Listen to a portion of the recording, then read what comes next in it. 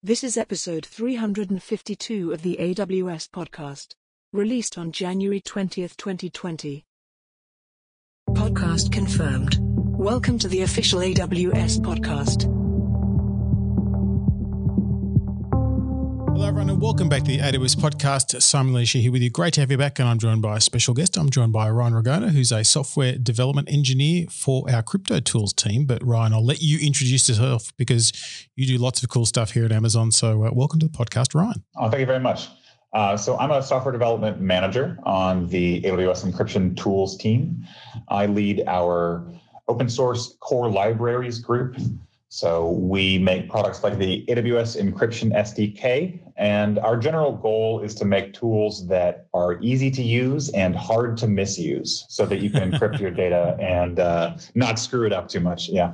Kind of important. So I'm going to call that for regular listeners. This particular podcast is aimed fairly and squarely at those who are beginners to encryption, security, etc. So if you're like a super duper encryption expert, you're not going to find this episode particularly interesting. However, if you are someone who's going, I need to be secure and encrypted, but I don't know where to start, this is the episode for you.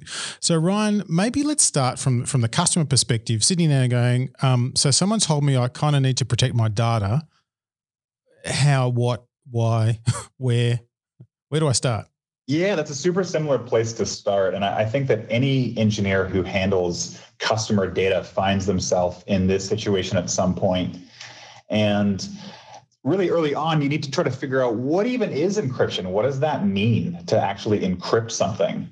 So we can kind of dig into what encryption means and some of the definitions of valuable properties that it gets you and how to keep those true. So if I jump right into it, the first one that you think of is confidentiality. You want to keep your data confidential so that if, let's imagine someone walks up to the hard drive that your data is sitting on, that all they see is a bunch of scrambled bits and they can't just read it off, right? So that's kind of where we start is I just want to keep a secret. The next thing that we look at is integrity. This is another property that's very important. We want to make sure that the data hasn't changed in any way or been tampered with. And there's actually a long list of cryptographic properties that different algorithms achieve. And they all tend to be a little different, which is really intimidating when you're first looking at it, because there's also authenticity. This is very important, making sure that the data is authentic, by which we mean that the person that said that they created this data actually did, so that you're talking to the person that you think you're talking to. And as you start investigating this, and we're talking mostly about symmetric encryption right now, saving our data at rest. Mm-hmm. As you start going into this, you'll notice that some algorithms give you maybe one of those. Maybe they just give you confidentiality. Maybe they give you confidentiality and integrity, but not authenticity. And so it's tricky to figure out how to pick a good algorithm to actually give you all of those properties. And this is important because, as Werner Vogels likes to say, you want to dance like no one's watching and encrypt like everyone is. Exactly. I have that on a poster in my house.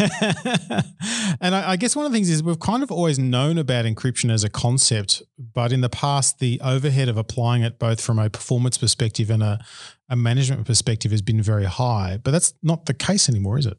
It's not. AWS has done a really good job making it so that if you want to encrypt your data at rest in a large number of our services, you can use something called server-side encryption, which in many cases is actually as easy as checking a box within the AWS console. So that's the default that we recommend starting with is just use server-side encryption, and we'll make sure that the data is encrypted at rest. So let's pick away at that a little more, because if we think about the fact that, you know, if I know I have to encrypt my data either because someone's told me to, or I recognize it's the right thing to do, you know, I don't want anyone to see my data under any circumstances unless they're supposed to. How do I get that? How do I get that encryption? I may know a few older types of encryption, newer types of encryption, but how do I actually start? That's a really good question. So let me kind of start. I'm going to jump to the end. There's a bunch of things you can do, but my recommendation is that for most use cases, you should let AWS encrypt your data using a KMS, a key management service master key. This gives you control over the key that we use to encrypt your data, and our servers will make sure that that data is encrypted at rest, which protects you from certain kinds of issues. So that encryption process, that's really a case where the customer owns the key. So you got like the key to the door. Yep. And it's using the AWS KMS technology and well-established encryption protocols, which we can talk about shortly, to do the encryption. So it's handling that heavy lifting of the encryption. But as a customer, you've got the key. We don't have the key. Yeah, the way that works is interesting. So the way that it works with KMS in particular is that we run a big fleet of something called hardware security modules. And that sounds fancy, but it's really just a big phrase for a server that encrypts things. So hardware security modules, you hear them called HSMs. HSMs are hardened in some way so that they are protected from various types of attacks. And they support something called non-exportable keys. So when a customer creates a customer master key, it gives them the ability to control access and audit to that particular key, and then they can grant access for AWS to use it. And then, of course, if they ever need to revoke that access, it's within the customer's control, so they can revoke all access to a key, which makes the data that is encrypted with that key completely inaccessible. And when we talk about encryption, obviously there's different methods of encryption. What are some of the phrases or technologies that people should at least be aware of as to what kind of encryption we use in different points of the architecture? Yeah, so let's start with something you'll hear a lot. It's symmetric versus asymmetric encryption. This is a common point of confusion for people who are getting into the area. And of course, there's a really complicated mathematical way to think about this, but I'm just going to say that symmetric encryption uses the same key to encrypt and to decrypt, whereas asymmetric, you get something called a key pair, which has a public and a private key, and one is used for encryption and one is used for decryption. So starting off, asymmetric versus symmetric is important to understand. They have some other properties. For example, asymmetric encryption tends to be quite a bit slower in terms of your processor, whereas symmetric encryption is quite a bit faster. But symmetric encryption suffers from having to share that key. And so what you end up seeing in practice is that usually you'll use an asymmetric algorithm to generate a session key. This is how something like TLS does it when you're calling an HTTPS website. So you use that asymmetric key, which is a little slower, but it allows you to establish a symmetric key over basically an insecure channel. So that's one of the really cool things about all of the crazy math behind asymmetric encryption, is that you can use it to establish symmetric session keys that you use going forward. So that's one early concept. Another one that I'd bring up is within symmetric encryption, there's one very, very common block cipher that's called AES, and that's the Advanced Encryption Standard. So when you start digging into encryption, you'll start seeing AES a lot because it's the most used symmetric encryption algorithm. And it's interesting how the industry moves from time to time around these algorithms. I mean, there was the old days of DES and triple DES used to be the best thing, but I guess as compute evolves, the encryption algorithms have to get more and more resistant to compute power, don't they? Exactly. Yeah. DES and triple DES, like you said, were the standard for a long time. And triple DES is a bit of a funny story because what you see with triple DES is it's just doing DES 3 times. Because we realized that DES was not secure because processing power had advanced to the point that the block and key sizes in DES weren't enough. And so we were able to squeeze a little bit more out of that as a cryptographic community by just doing it a few times, which does improve. But as you can imagine, it improves security, but it's not exactly super fast. And so AES is now the blessed algorithm that you'll mostly see. And in fact, in certain regulatory environments, you have to use AES.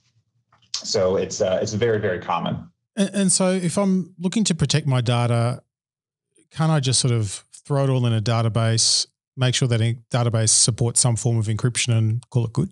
You totally can. And you'll start hitting issues though. And so one of the first issues you'll hit is, okay, great. Maybe you generated a key, you encrypted a bunch of data, and you're feeling pretty good because you have a bunch of ciphertext that you can't access without that key. But you're immediately going to be stuck holding this key, and it's kind of hard to put down is the problem. Because whatever server is supposed to access that data is going to need the key. But if you just put the key on the server, then anyone who gets access to the server gets access to the key, and now they have access to your data anyway. And so key management becomes a really tricky problem almost immediately when you start handling sensitive data. So what you're telling me is it's more complicated than it might look, which is why people it really is. Yeah, it unfortunately is very complicated. And are there certain categories of data that I shouldn't encrypt? There's probably a feeling of, well, I should just encrypt. I'm encrypting across the wire. I should just encrypt when I store stuff. I'll just encrypt. What are some of the things I might not choose to encrypt? It's a good question. I'd say that you don't need to encrypt anything that you're comfortable being public.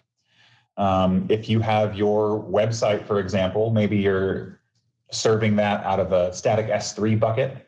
You don't necessarily need to encrypt your public website because it's right there on your website to read anyway. But in general, the question I tell people to ask themselves is, if this data was sitting in a paste bin somewhere, would that be okay with you? And if the answer is yes, then maybe you can skip encryption. So let's then maybe look at one of those operational things that seems to pop up in the news from time to time, which is data in logs. And obviously there's data in logs you want to see, and there's data that's sensitive and not sensitive. What's the best practice? Do you just encrypt the whole log? Do you encrypt PII in the log? Do you not log that data at all? What's the best practice at the moment? That gets really tricky. And I think that if you're doing a lot of logging of data, which is very common, especially in very large systems where perhaps one of the servers closer to the edge of your network is doing logging of perhaps every request, then it becomes super important, like you said, that there's a way to not log certain fields. But even configuring it such that you don't log those fields is often not enough, because it means that data is still on that server somewhere. And it also means that you're just one bad config push away from accidentally starting to log that data. And we've seen that at some pretty large scales, like you said, in the news. And so in that case, if there's data that absolutely should not be logged, it's much better to encrypt it. And you talked a bit about symmetric and asymmetric encryption, and we then sort of tangentially touched on server-side encryption. But if there's server-side encryption, that means there's client-side encryption. And tell us how the two kind of complement each other or where they fit.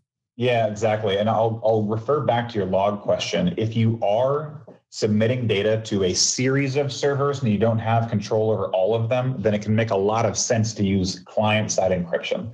And so what client-side encryption is, it's exactly what it sounds like. You have some client somewhere. Maybe that client is a server. Maybe it's a user's computer or phone.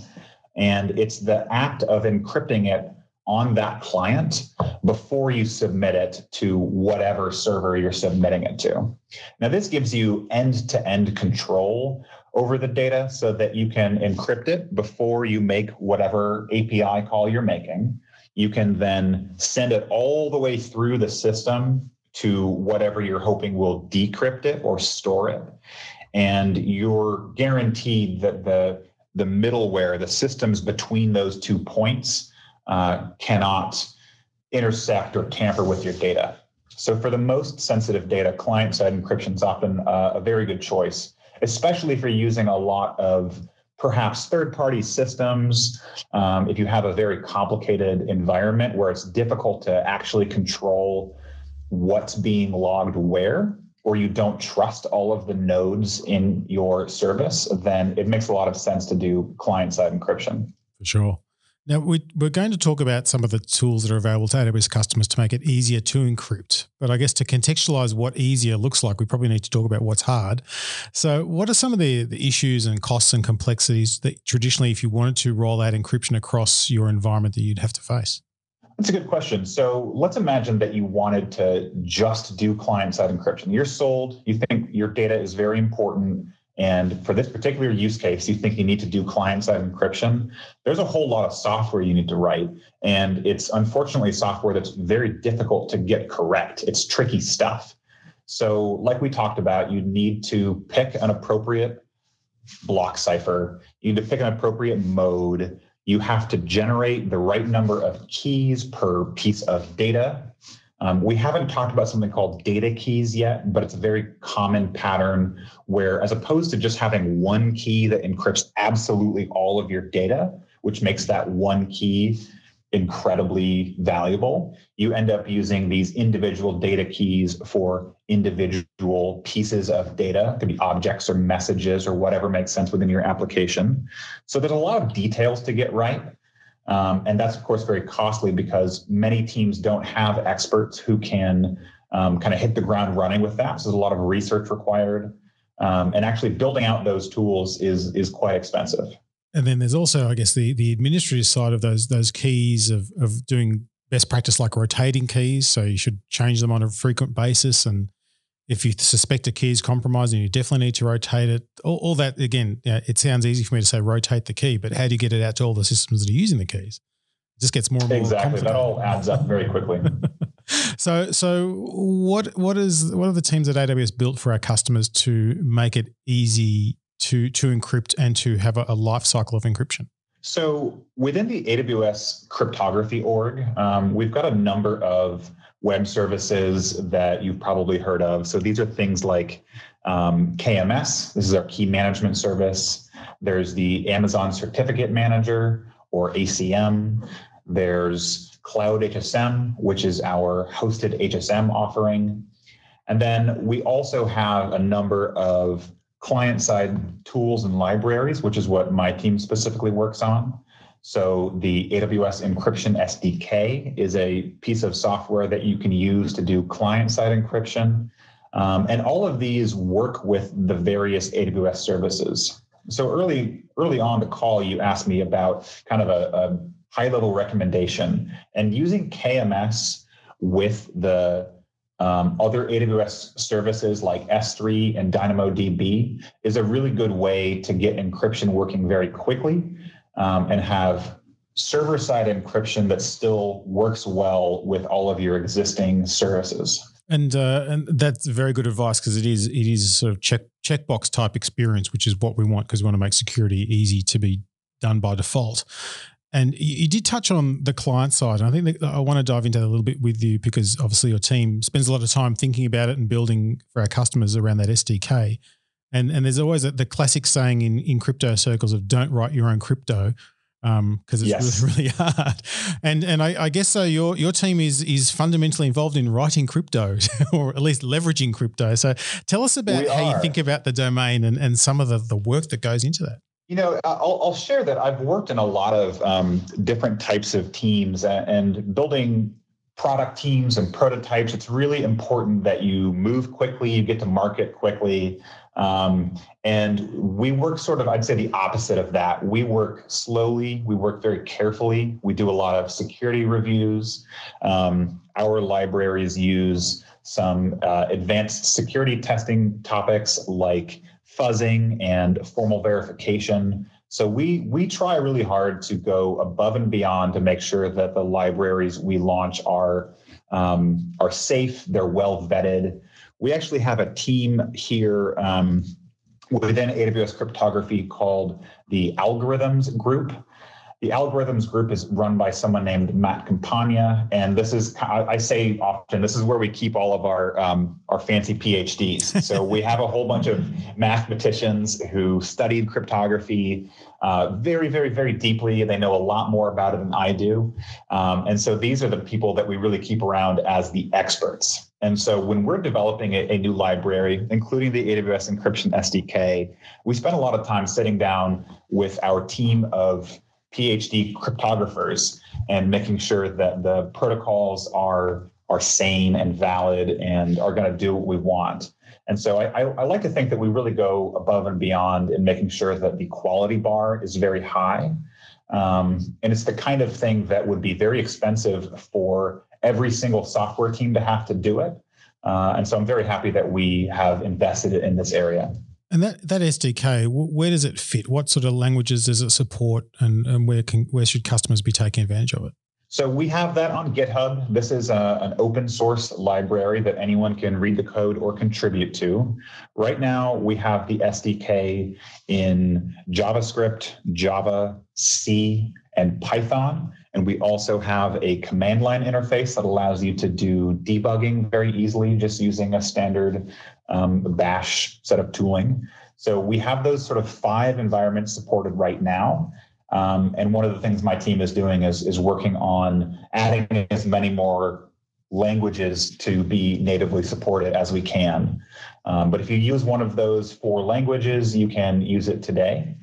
And if not, you should expect a language to be coming hopefully soon. And if you don't see the language that you want, please let us know on our GitHub so that we can hear about it. Exactly. And that SDK is provided free of charge, and it's released under the Apache license. So I want to make it easy for people to use security. And I'm sure, Ryan, you and the team want to get as much involvement and feedback through the GitHub issues as well. Absolutely. We're always happy to hear from people, and our GitHub issues are the right way to do it. We have someone on call who makes sure that they're looking at these things, and we're always happy to hear from customers. Fantastic. Well, Ryan, sounds like if you want to encrypt it, it's pretty easy to get started. And knowing a few of the fundamentals means your journey can be a little bit smoother. It's been a pleasure talking with you. Excellent. And thanks everyone for listening. We do love to get your feedback. AWS podcast at amazon.com is a place to do that. And until next time, keep on building.